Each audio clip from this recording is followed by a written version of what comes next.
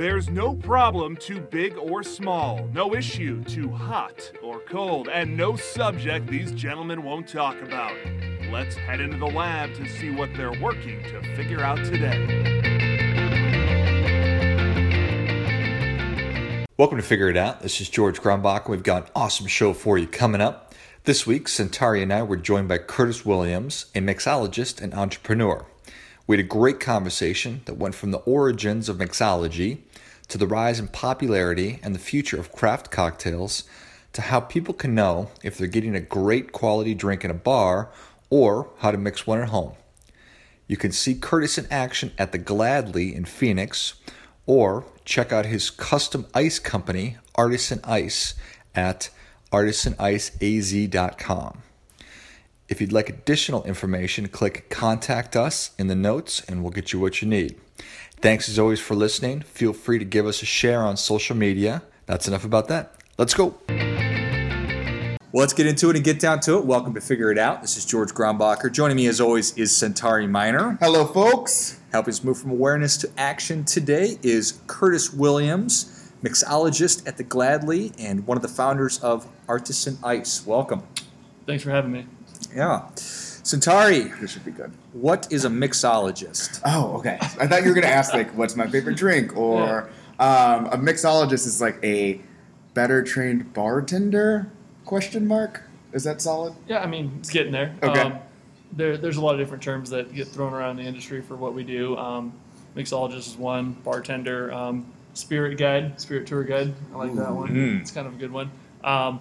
Really, it's just kind of to, coach people and kind of help people expand their horizons when it comes to cocktails and alcohol and what is available, what is out there, and things they might not have experienced before, and just try to, open up people's minds into, new ideas and get them to try new things, pretty much. Nice. The definition says it's someone who mixes and invents cocktail drinks.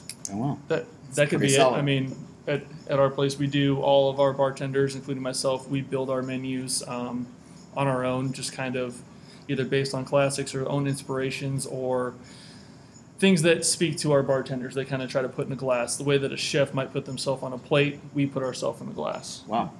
That's Nice. really cool. It also said that all mixologists are bartenders, but not all bartenders are mixologists. That's the whole. That sounds accurate. You could say that.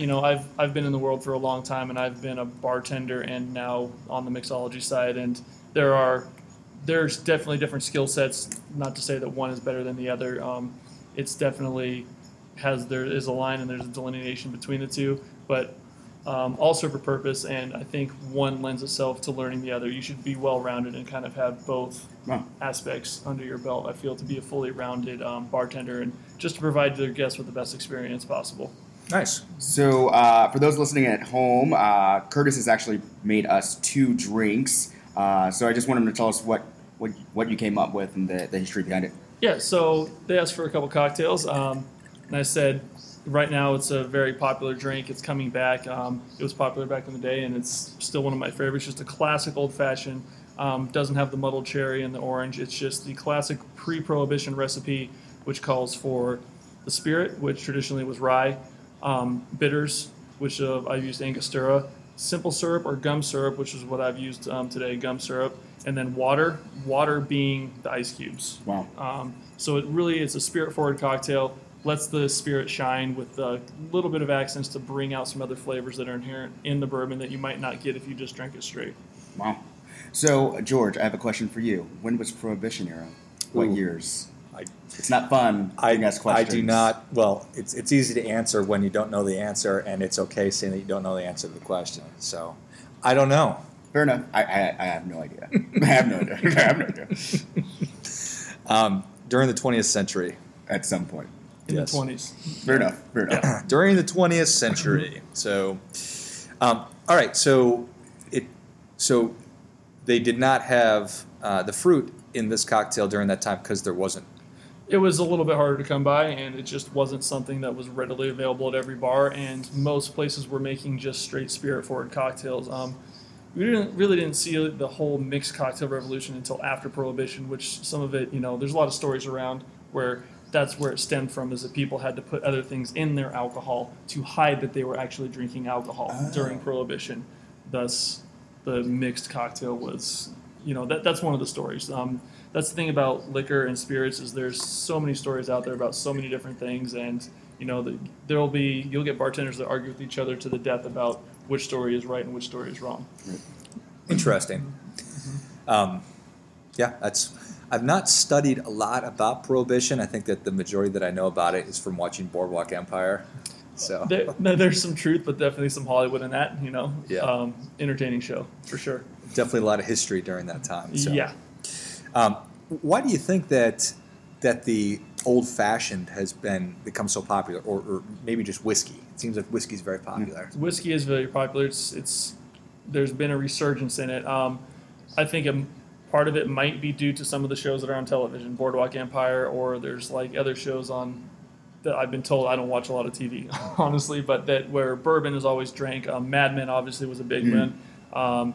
He always drank old fashions on Mad Men, so that might have been another big reason that they came back.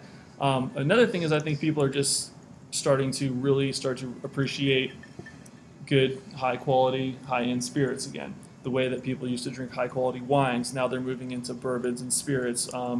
Just because there are some beautiful things out there, and there's some people doing some very, very imaginative, cool things, and some great flavor profiles to be discovered. So I think people have just now understood that, I can get just as many cool flavors out of a glass of whiskey as I can out of a glass of wine. Wow. It's an interesting thing.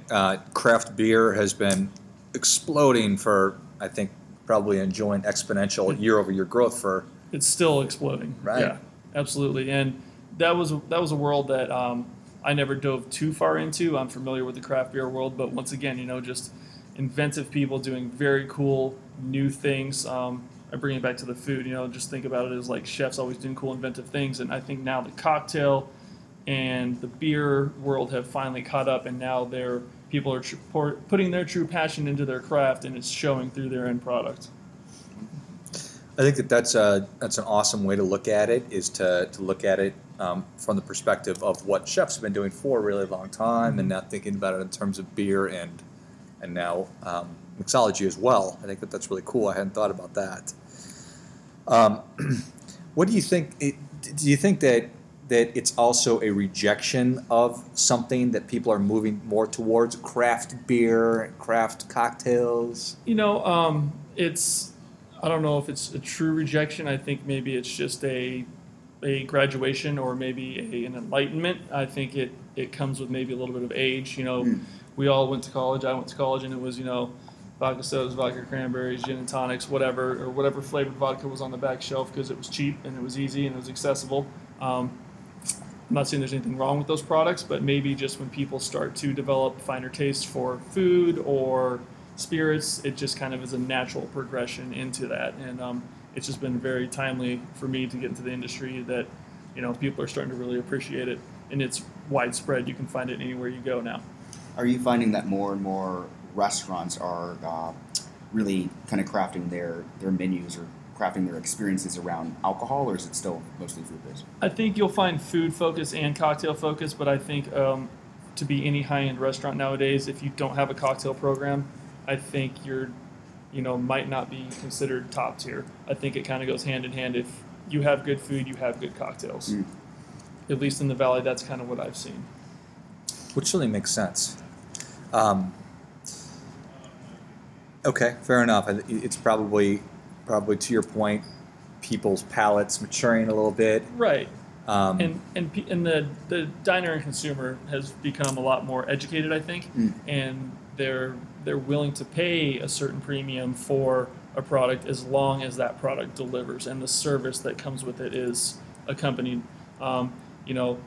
It's one thing to pay $15 for a drink and it's not quality, but it's another thing to pay $15 for a drink and it might be revolutionary to you, or something that you've never experienced before, and something that now is your favorite drink or that you're passionate about. I think that's where the difference comes in. Are you seeing, and George touched on this a little bit before, are you seeing that it's just being whiskey focused, or are you seeing more and more people moving into cocktails or spirits in general? Because I've seen a lot of people being into sipping tequilas or rum. So what's driven that? I think it's spirits in general. obviously, being at the bar that I run, we are whiskey focused, but a lot of my comrades and a lot of my friends in the industry either work at a tequila bar or a rum bar or any type of spirit-driven bar. I think it's a general movement towards high-quality craft spirits. Not necessarily just whiskey, but whiskey is one of the big ones. But us being in the Southwest, tequila, and now the new thing that's happening is mezcal, which is exploding right now. So spirits like that are, I think, definitely paving the way and kind of going to be the trend. Ooh, I will bite. I don't know what mezcal is. So mezcal, some people like to refer to it as tequila's smoky cousin. So mezcal is going to have that most of the time. I'm speaking in general terms here, but for the most part, it's going to have more of a smoky flavor. It's still made out of agave in a different region of Mexico than tequila comes from, and usually the plants are older than the typical tequila plant. Okay, and just because of the old world processes that they use to make mezcal, that's what's going to lend its smoky flavor to the spirit. Wow. Can't imagine mezcal being mad at you if you called it tequila's smoky cousin. That's just that's, some people have said it that way, and I thought it was a kind of a funny way to explain it to people That's that good. might not be familiar with the spirit as well as I am. Is it more expensive? Most of the time, yes, just because the plants are older, the process is harder, and there's a supply shortage of it right now because it takes so long to grow the plants. So Curtis, I got to ask, you obviously are very well-versed and very experienced and knowledgeable in this. Did that just come from experience, or is there any formal training to become a mixologist? Like, what does it look like if someone, like, I think this is cool, I think this is a great career path for me. What is that? How does someone get into it? It's funny. People have asked me that, and it comes down to, like, a passion and willing to be self-taught, because there is no technical schooling for this. I mean, you can work behind lots of bars, and I was lucky to, I've been in this industry for over 15 years now, and I've had a lot of great mentors, and I feel like our community, we all just teach each other.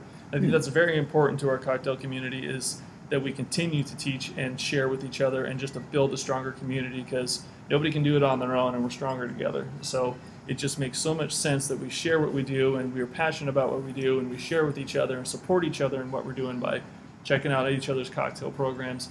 And really, that's just how my knowledge has flourished. Is I've had people that have helped coach me along the way, but I've also done a lot of reading and research and trips on my own, just because I am passionate about it, to further my knowledge. Right. There are classes and things that you can take, but I think there's no substitute for just really being passionate and want to be self-taught and learn more and more you can every day about it. I try to teach myself something new every day I come to work. Yeah. And I know that just being around you and some other bartenders, that there are certain competitions that you guys enter. How does that work, and how did this become a thing where you could compete? The competition scene, yeah. So the competition scene is an interesting one.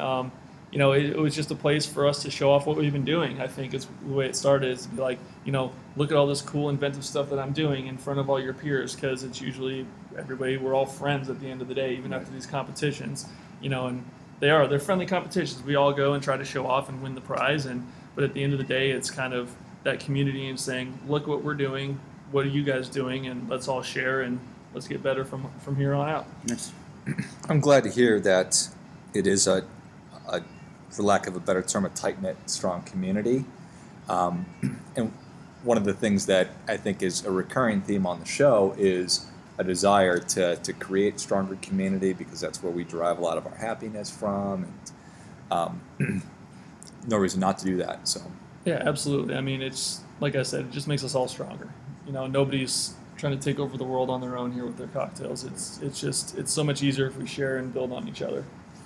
And certainly, the more a community like Phoenix, Scottsdale becomes a hub for restaurants, or it's known as a great mixology scene, then probably a rising tide raises all ships kind of a deal. You got it. You hit the nail on the head. Yeah, I couldn't have said it better. That's exactly right. Is there any kind of a group, like a mixology association or a restaurant? I know that there's a restaurant association. There's an organization. It's the United States Bartenders Guild that most of us are all a part of. Wow. Yeah. So that's a group of all of us that do philanthropy competitions, have meetings, and just kind of we'll bring people in to talk about spirits or educational seminars and things like that. So yeah, there is a group that we all belong to, and it's pretty active in the community. We do a lot of fun group events, and we've actually hosted a few here at the Gladly, and a lot of it is like educational seminars to help bring up the new people in the industry and get them up to speed with what we're doing. Got it. Mm-hmm. I did a little bit of research on the rise of craft beer, craft cocktails, and there were 4 points that sort of kept sort of repeating themselves, and one was the idea of people really like a local flavor. Yeah, I can see that. I think that's why with us you'll see the rise in tequila and mezcals being so close to the Southwest, Mm-hmm. or being in the Southwest so close to Mexico. Excuse me.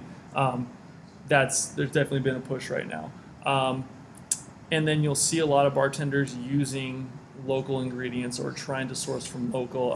I've seen some competitions where it's very locally driven. Try to use local flavors or sustainable flavors and things like that.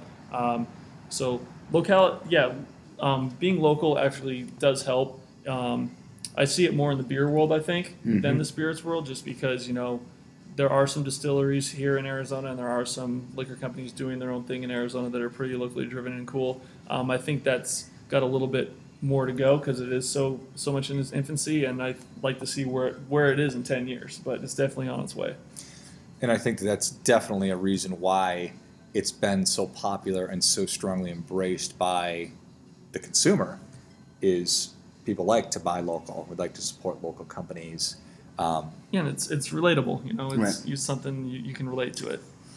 So if you're someone who is a listener of ours, or just someone that's kind of nervous about like coming to a place like the Gladly or any other high-end place to have a drink, or hesitating on what to order, so how would you ease someone into like getting into this world? Ask the bartender and talk and be honest with them. That's probably one of my favorite things that happen is if somebody comes to the bar and they're like, you know what, don't normally do this, don't normally drink in a place like this, I don't even drink whiskey, what should I do? That's a clean palate, and that's like, I think awesome. A lot of bartenders like that, because we get, you have a fresh palate and it's so creative, and I get to try out some new things on you and have an honest audience. You don't have any preset notions or preconceived ideas about what a good drink is to you, or like what flavors you know or think that you like. I can ask you, get to know you, say, well, what kind of foods do you eat, or do you normally drink wine? Do you normally drink beer? What kind of wines? What kind of beers? And from there, I can start to pick apart flavors that you like, and then try to come up with a cocktail that speaks to you through those flavors that I know that you've experienced in the past, maybe just not through a cocktail. Well, what is I got to ask as a bartender, what drink that people order a lot of, but you just absolutely hate making? Long Island's. Fair enough. People still. Sorry. Long Island. Sorry. Let me clarify that. At my old job, that was probably like 95% of the drinks that I made working at a college bar. Were you at Mill Avenue Q Club? That was it. Yep, that was it. So I've probably made tens of thousands of those in my life. Still love the Q Club, but just tired of the Long Islands. But Fair enough. That is funny. yeah, so every once in a while, one will come across the ticket, and I'm just like, oh, it's taking me back. But yeah. That's awesome. Old Faithful. Yep. The second thing that kept popping up in my research was innovation. Mm-hmm. Yes. And so just thoughts on Innovation, yeah. I mean, once again, I take it back to the food. It's like you'll see a lot of like molecular gastronomy or kitchen techniques that have now ventured out into the bar, and people are doing some amazingly cool stuff, and if you ever go to places too, like New York and Chicago, LA, there's some bars out there that are just doing some like mind-blowing stuff with cocktails that you are just like, I don't even know how you came up with that, And so innovation, I think, is definitely what's pushing it, because people, just like with their food, it's the cocktail revolution. They don't want to see the same thing over and over. They want something new. They want something exciting. They want to spend their money on a new experience. And, theater's a big part of that, is if you can have we do a lot of smoked cocktails here, and people love it. We have a little cast iron skillet, smoke some tobacco. It adds some aromatics, a little bit of flavor to the cocktail, and you get a little bit of a show. So that's awesome. a great part of it, as well as our ice ball presentations, where we have, we do pressed ice balls, table slide for your cocktail or your whiskey, and that's another part of the show. So innovation, I think, is definitely a very important part of it. Nice. And I imagine that you work here at the Gladly because you enjoy working with whiskey. Do you find that to be a versatile? It's a very versatile spirit, much more than a lot of people might think, because most people, their experience with whiskey might be Jack Daniels in college, like mine was, like, oh, all whiskey tastes like Jack Daniels, but it's not the way it is. There's some beautiful spirits out there with great expressions. If only. If only, right? Yeah. So, I forgot what the question was. No, we were talking about innovation and then whiskey being a good. Yeah, it's a great medium to use. It lends itself to all sorts of different spirits and cocktails, and you can even put whiskey in tiki-driven cocktails, as most people think are as rum-driven cocktails. Mm-hmm. But you can find whiskeys that play the part very well in island-style cocktails. Nice, excellent. Then number 3. What does that say? Looks like it might say expansion, but I don't know if that makes any sense to me. So, does that make any sense to you guys? Expansion, like finding different avenues and different, ventures through the cocktail world. Yeah, I mean, I found one here. So Good job. yeah. Oh, thanks. No, I think he was talking to me. Oh, okay, gotcha. Well, thanks anyways. Yeah. Yeah, no, so me and my business partner who used to work here with us as well, we started a ice company. I mentioned the ice balls before the ice presentation, and actually in this glass you'll see the ice cubes are crystal clear. Is this your ice? Yes, We're drinking your ice. Yeah. Okay, gotcha. Yeah, you got it. So ice is a big part of the cocktail program. It's part of the drink. It's, a lot of the drink, so it's just as important as all the other ingredients that go into it. Wow. A lot of high-end places now you'll see start to use the very crystal clear, pure air and impurity-free ice. So it started here a few years ago. Me and my business partner were helping other bars just kind of with their ice program because we had one inherently at the Gladly. And then one day we kind of just looked at each other and I was like, well, why don't we just start a company and provide ice to all the high-end bars in the Valley? And it kind of started and ventured out into that. So started a company literally about almost a year ago now, almost to the day, actually. And we started by, making our own large format ice, cutting it down, packaging it, and delivering it. What does large format ice mean? So large format ice, the way that this crystal ice starts out as 300-pound blocks, it's the same ice that they use as to make ice sculptures with. Okay. So it's made out of these machines that take a lake freezing and kind of flip it on its head for a quick description, where it's directionally frozen and there's circulation in the water the whole time. So it keeps the water from letting any air, or the ice from letting any air or impurities freeze into the block. So you're left with a 300-pound crystal clear block that we pull out with engine hoist, use big industrial bandsaws to cut it down into smaller cubes and package it and send it out. About how big is a 300-pound block of ice? It's 20 inches by 40 inches by 10 inches. Oh, Yeah. Just like I don't know what that 20 by 40 by 10. So 20 big. by 40, or so 20 by 40 by 10. That's Yeah. huge. Oh, they're massive. Wow. It takes an engine hoist to pull them out. So Jesus. Okay. And so you cut it with an industrial saw. So you it's said. the same bandsaws that butchers use to cut like their meats and frozen cows. Obviously not the same one that they use, but the same model. Sure. Yeah. Got it. And how much waste do you experience with that? Or is it What's pretty... cool about us is there is no waste. So all the ice that is shed or scrap, we put right back into our machines to help cool our ice down even quicker. So there's no waste Wow. at all. Got it. That's Completely really interesting. sustainable. Yeah, we use, we call it seed ice, where we take all of our scraps and throw it back into our machines to help speed that cooling of the water down. Are a lot of restaurants and bars bought into this idea? Yeah, it's grown very rapidly. It took off pretty well, and now it's just kind of exploding. It's now become a thing where it's like if you don't have the clear ice in a nice fancy cocktail, then Right. You don't What are have a doing? nice fancy cocktail. Right. Right. yeah, Get this crap out of here. yeah, right. I don't want your ice. Ice. All right. So from one of those blocks, do you cut it custom to client? Client Mm-hmm. says, you know what, we make a lot of this kind of cocktail, and we'd like the balls of ice. Or So that's a good point. I think that's kind of what separated us from a lot of the other companies out there doing it, because we're not the only ones doing it. But we tailor our cuts to our customers, exactly like you say. So we'll take their glassware and find the best fit shape that the best fit for their glassware, that suits their needs the best, and we'll custom cut to whatever the account wants. So it's a really personal relationship too, because these are all people we've been working with for a long time, and they trust us and trust our product, and so it really helps that relationship. Nice. So just a simple practical question: how do you get it from where you cut it to where it's going? Where it's going. Melting. Ice chest. Okay. Yeah, simple ice chest. Okay, gotcha. Simple ice chest with ice, like the big, huge, like frozen ice packs in it. And our process is we deep freeze the ice before we send it out, so it's pretty solid. It's not, it would stand on its own for 20 or 30 minutes before it starts to melt anyways. And then once you throw it in a cooler, it's not going anywhere. Interesting. Well, it's very cool. Very, very industrious of you guys. That's awesome.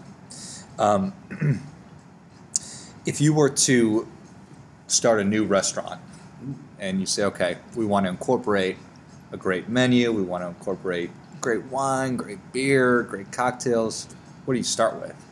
Start with a theme? Start with the food? What? Start with a location. Okay, first and foremost. Yeah.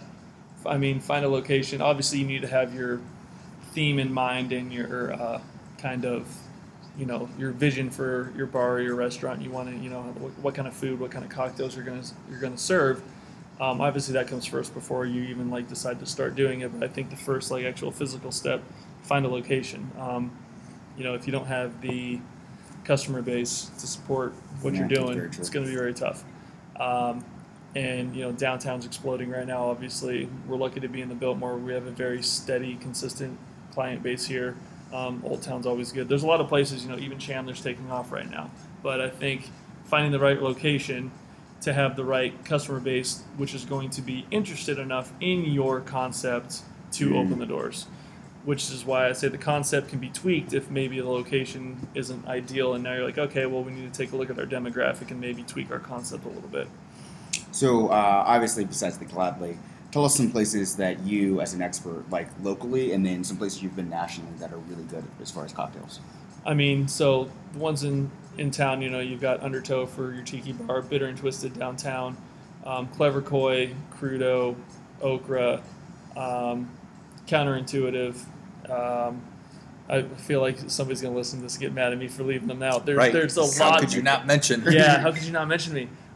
There's so many places in town that are just doing amazing things. It's like you could fill up your calendar going different places every day, and nationally, obviously, most of the bars in New York that you're going to go to are going to be pretty awesome. Gotcha. And then Chicago recently, I was out at Lost Lake, did the Aviary, of course. If you go to Chicago, you have to do the Aviary, Violet Hour, things like that. And then still never been to San Francisco. It's on my list next, but there's some bars on my list up there. Gotcha.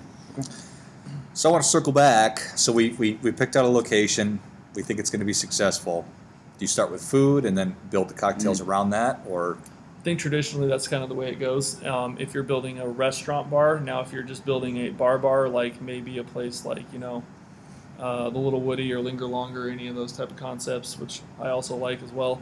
Yeah, I think that's going to be cocktails first and then food after. Okay. I think that's why it's very, very determinant on where you are and what your demographic is before you start moving forward with any of that stuff. Makes sense. If you're in Sun City versus Old Town Scottsdale, it'll probably be a little different. Correct.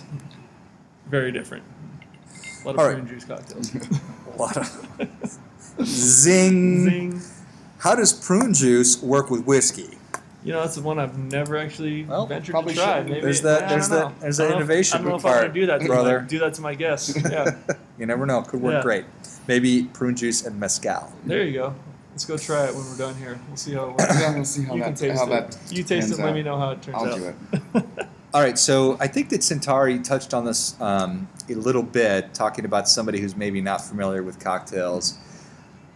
Do you think that, I think that it could be somewhat intimidating to people, Absolutely. but if you're doing a good job and you're a professional mixologist, you can help make it a welcoming environment for people. And at the end of the day, that I think is the ultimate goal. That's what hospitality is you want somebody to walk in, sit down at your bar or restaurant, and you want them to feel comfortable, welcome at home, and like they're welcome back, and they can come anytime. because anybody can copy a cocktail menu, anybody can copy a food menu, anybody can copy a restaurant build out. What you can't copy is how you make somebody feel when they come to your bar. You can't replicate your style of hospitality, and that goes into training your employees and training your staff, and really making sure that they're passionate about what they do, so they make that's contagious. When people sit at the bar, they can tell when people are genuinely passionate about something, and it makes them comfortable intrinsically, and it just makes them want to be there. And that's, at the end of the day, without hospitality, this whole drink thing dies, food dies, it all goes away, because that's what's really important at the end of the day. So yes, a good bartender, mixologist, whatever moniker you want to give them, they need to make people feel comfortable, welcome, and like they want to come back, ultimately, at the end of the day. Yeah. So 2 scenarios for you. If you're someone on a date, what is a drink that impresses someone? Like a guy's there or a girl, and they're just like, I'm going to order this. What does it? So if I'm a guy ordering a drink to impress a girl, I don't know if you can do that, but I mean, so if you're a girl, if you're with me, this is tough. I'm married. I haven't been on a date in a long time. With anybody but my wife, I swear. If a girl ordered any type of whiskey-driven drink or a super old, like Prohibition-style classic cocktail, I'd probably be pretty impressed. Oh, an old-fashioned like we're drinking, or a Manhattan, or a Aviation, or a Sidecar, or a Sazerac, or any of those like 100 classic cocktails, I'd be like, oh, okay, this is a little interesting. And if you're another question, if you're with a group of clients or some other people that you're trying to impress professionally, what would you throw out there? I'd stick to things like old fashions and Manhattans. Okay. I think I would stick to that. It's just straightforward, classic, not over the top. It's not going to sound too pompous, maybe what's this guy ordering? I dig type that. of thing. I love it. Got it. So that's an interesting question. Do you have something in mind? If you were really trying to impress somebody, you go on a business meeting, you're like, I'm really gonna knock the socks off this person. Yeah. Actually, I've done. That's a good question. Dirty gin martinis. People are always like, I would never expect someone to order that, and I'm like, it's amazing. Let's have one, and they like it. Yeah. Why don't you just order a straight up gin martini? Well, I'd be more impressed with that. Really? Yeah. I can't get through. Well, okay, Yeah. I'll try it next. I will take it from the mixologist. I was like, you sit at my bar all the time, so you Okay. tell me, straight up gin martini next time. Well, I will do that. There you go. You just made your bed now. Yeah, I did. Nice. I guess I've got 2 questions that are related. Do you find that the price of a craft cocktail can be a deterrent for some people? If it's $6 vodka soda or a beer versus a $15 whiskey drink. Yeah, absolutely. I think it can be a deterrent, but once again, circle back to what I kind of said earlier. You're gonna get what you pay for, though. You know what I mean? And that's our job as well, is to explain and kind of guide people through the cocktail and be like, well, this is why these things are all here, and this is why this is a part of this cocktail, and this is what you can expect from this cocktail. So if you're gonna give me $15, I'm gonna promise to deliver X to you. So yeah, it can be intimidating, but I think people need to go in kind of knowing what they're getting into too. If you're going to go to a craft bar that has high-end spirits, you're probably not going to get out for less than $10 to $12 a drink. Got it. Do you think that it causes people to drink less, or are they going to drink the same no matter what? And don't think about that with me in mind. Okay, I was going to say, it depends on the person. Right, So. it depends on the human being Depends sitting on at the the bar. human being, yeah. We all like to imbibe responsibly, but sometimes the drinks get so delicious you just start putting them back, and then they just don't stop. Yeah, Right, it right. happens. It just happens. I don't think the price. I don't think that dictates how much people are going to drink. To be honest with you. Fair enough. Things go in cycles, and perhaps this is something that is not going to go in a cycle, and craft beer and craft cocktails will just continue to grow in popularity until Budweiser goes out of business. But do you think that we're going to reach some kind of an inflection point where people say that's enough? Or yeah, I mean, it'll get there. It's when it'll be like, when is enough? Like, how geeky are you going to get with these, and like, how much theater are you going to put with your cocktails, and how are you really guys going to really charge $100 for a drink and really try to get away with that? yeah, that would be the tipping point, you know. But once again, it's geographically important to realize where you are too. Like, you can go to Chicago and spend $25 to $30 on a cocktail at a craft cocktail bar. I don't think Phoenix can get away with that yet. Right. I think the scene needs to be there first, and then the, you know, cocktails and prices can follow. But it'll reach a point. I don't know when that'll be, but I mean, you know, it's same thing with food. I don't know. Has food reached a point, do you think? Have you found that, like, food has gotten, like, you can only do so much, and, like, yeah, if it's a you good know, meal, you'll pay if it's a anything good for meal, it, you'll yeah. pay for it. And I think we're just kind of, cocktails are just a little bit behind food. It just took a little bit of time for cocktails to catch up with food. So if you see food take a peak and people stop doing inventive stuff, and then know that cocktails are probably close behind that. Yeah. So, but I haven't seen it with food yet, so I don't see it happening with cocktails That's good. anytime soon. I certainly agree with that. With the new services like, well, there's dozens, like Blue Apron, DoorDash, and I was unaware that there are companies that will just deliver. I suppose DoorDash probably delivers booze, but there's companies out there that will deliver more of a craft style cocktail to your house. Wow, I did not know that. I think all those things are great, actually. So, like, the reason is so it gets people more involved and wanting to know more and a little bit more, like, you know, passionate about it. So the Blue Apron thing, like, I'll start there. You know, cooking is a very hard thing, and it's very intimidating, just like ordering a cocktail or trying to make your own cocktail. Like, you know, most people are not taught how to cook. Were you taught to cook? No, Were you kinda taught to cook? I was do it. not. You know what I mean? You just kind of figure it out as you go, Yeah, right? I've just innately always been a wonderful chef. There you go. I'm sure that's Perfect. true. Yeah. We'll go with that. How's your mac Sorry. and cheese game? Pretty Strong? good, pretty Strong? damn solid. Yeah, pretty pretty strong? good. Do you measure your And ingredients that- or you freeform it? No, it's just like there. Hey, it's freeforming it? I can't be that good then. I'm To be clear, I've eaten most of my meals out. Okay. Gotcha.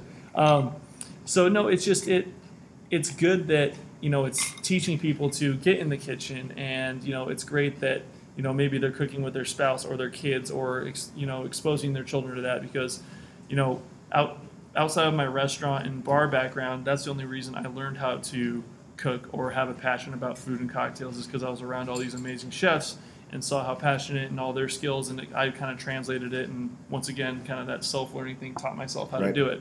So Blue Apron and those things, I think they're great because they're going to get people, one, more educated too. The more educated, then they're going to want nicer things. They're going to expect to go somewhere and see something that they can't do at home. Right. You know what I mean? Like, so if I know how to make a, you know, perfect chicken breast at home, I'm not going to just go order a boring chicken breast at a restaurant. I'm going to want to see something elevated. So I think with the cocktail thing, I think that's great as well. I think that'll set a trend for, you know, okay, well, I can make a vodka soda at home. I want to go get something that I can't do at home. And that's something I've actually heard from my guests, is they're like, you know, I can't do these barrel-aged cocktails, or I can't do these crazy ingredient cocktails, and that's why I come here, you know. And that's something that I think is important, is keep pushing people to say, you know, I want newer things and cooler things and better things and different things. So I think all those services are awesome. I think, you know, some people might disagree with me, and some people might disagree with a lot of stuff I said, but Right. in my opinion, I think it's great for the industry. Nice. Okay, perfect. How do I know that I'm getting a good cocktail? Yeah. You know, so I come into a cool restaurant, to a cool bar. It's got a cool menu. It's got cool looking drinks. But how do I know? Ask your bartender or server, whoever's taking care of you. Ask them to explain it to you. Ask them if there's an ingredient on the list, or if there's a spirit on the, you know, in the description of the cocktail that you're not familiar with. Say, what is this? What is this flavor profile? I found that if people are knowledgeable and pretty passionate, and you can tell pretty quickly talking to them, then, you know, it circles back to the very first thing I said. It's like, are these people passionate? Do they care about what they do? You know, are they into their drinks? Do they know them back and forth? And that's usually going to be a pretty good barometer. And then your second one, taste it. Trust your palate, you know what I mean? And don't be afraid to say, like, you know what, this cocktail's not for me, because that's something that, as a bartender, if I make a drink for somebody, especially if I'm freestyling, and I say, how is it? And if they say, oh, I really like it, but they really don't, you know, that obviously I'll Does that never help? know, but it Yeah, bothers yeah. me, because Yeah, it doesn't help, you know. Like, I'm not going to be offended that you don't like this cocktail I just came up with. Yeah. You know what I mean? This is a learning process. We're going to figure this out together. So that's the third point, is don't be afraid to speak back to the bartender or server and be like, you know what, isn't what I thought it was going to be, but have constructive criticism. Say what you didn't like about it. Don't just say, I didn't like this drink. Give me something else. Say, I didn't like this drink because, and then we'll figure out how to fix it. I didn't like it because it tastes like rubbing alcohol. Oh, okay. So you want something not as strong. Gotcha. Yeah, I speak that language. It makes my tongue burn. Yeah, Everything hurts. Yeah, everything hurts. Well, I can't help with that, but drink more booze. Right. Go away. Right. All right, so somebody that really enjoys a nice cocktail and they're thinking to themselves after listening to this, yeah, I love going out and I love a great experience in a bar and socializing and interacting with the bartender, but maybe I want to have a couple cocktails at home. What are the building blocks that you would recommend somebody get if they wanted to make a good whiskey drink? Bitters, some type of sugar mixture, whiskey, ice, and then tools. All right, you need a mixing vessel, Yaris, things like that. There's a lot of good YouTube stuff out there if you really want to dig into it and like how to set up your standard bar or grab some books, man. Like get on Amazon and get some basic books on cocktails and home bars and stuff like that. That's the best advice I could give to somebody. Or go sit down at your favorite bar and ask your favorite bartender or your favorite server, hey, what do you have in your bar, or what should I put in my home bar? Because I can give general sweeping broad paint strokes, but if you go to your bartender who knows you, they're going to be able to give you a very narrowed down definitive list of things that you should have in your bar. Nice. That's awesome. What have we forgotten to talk about, Centauri? Oh, man. I think we covered everything. I mean, I could talk about drinking all day, but... or we could just start drinking. Or we could just keep drinking. Yeah. I think we got everything down. I guess if you're a person, to take George's question even further, how do you find quality bars in your city? So a lot of our folks are not listening or just not in Phoenix. So if I'm in Chicago or if I'm in Austin, Texas, or if in San Francisco, how do I know where to source the good places? I mean, Yelp's one of the tools I know a lot of people use. I usually go and try to find, if I'm staying at a hotel, ask concierge, good recommendation, and then go to that place. And if it's a place that you like and they're doing good things, ask the people working there where they go.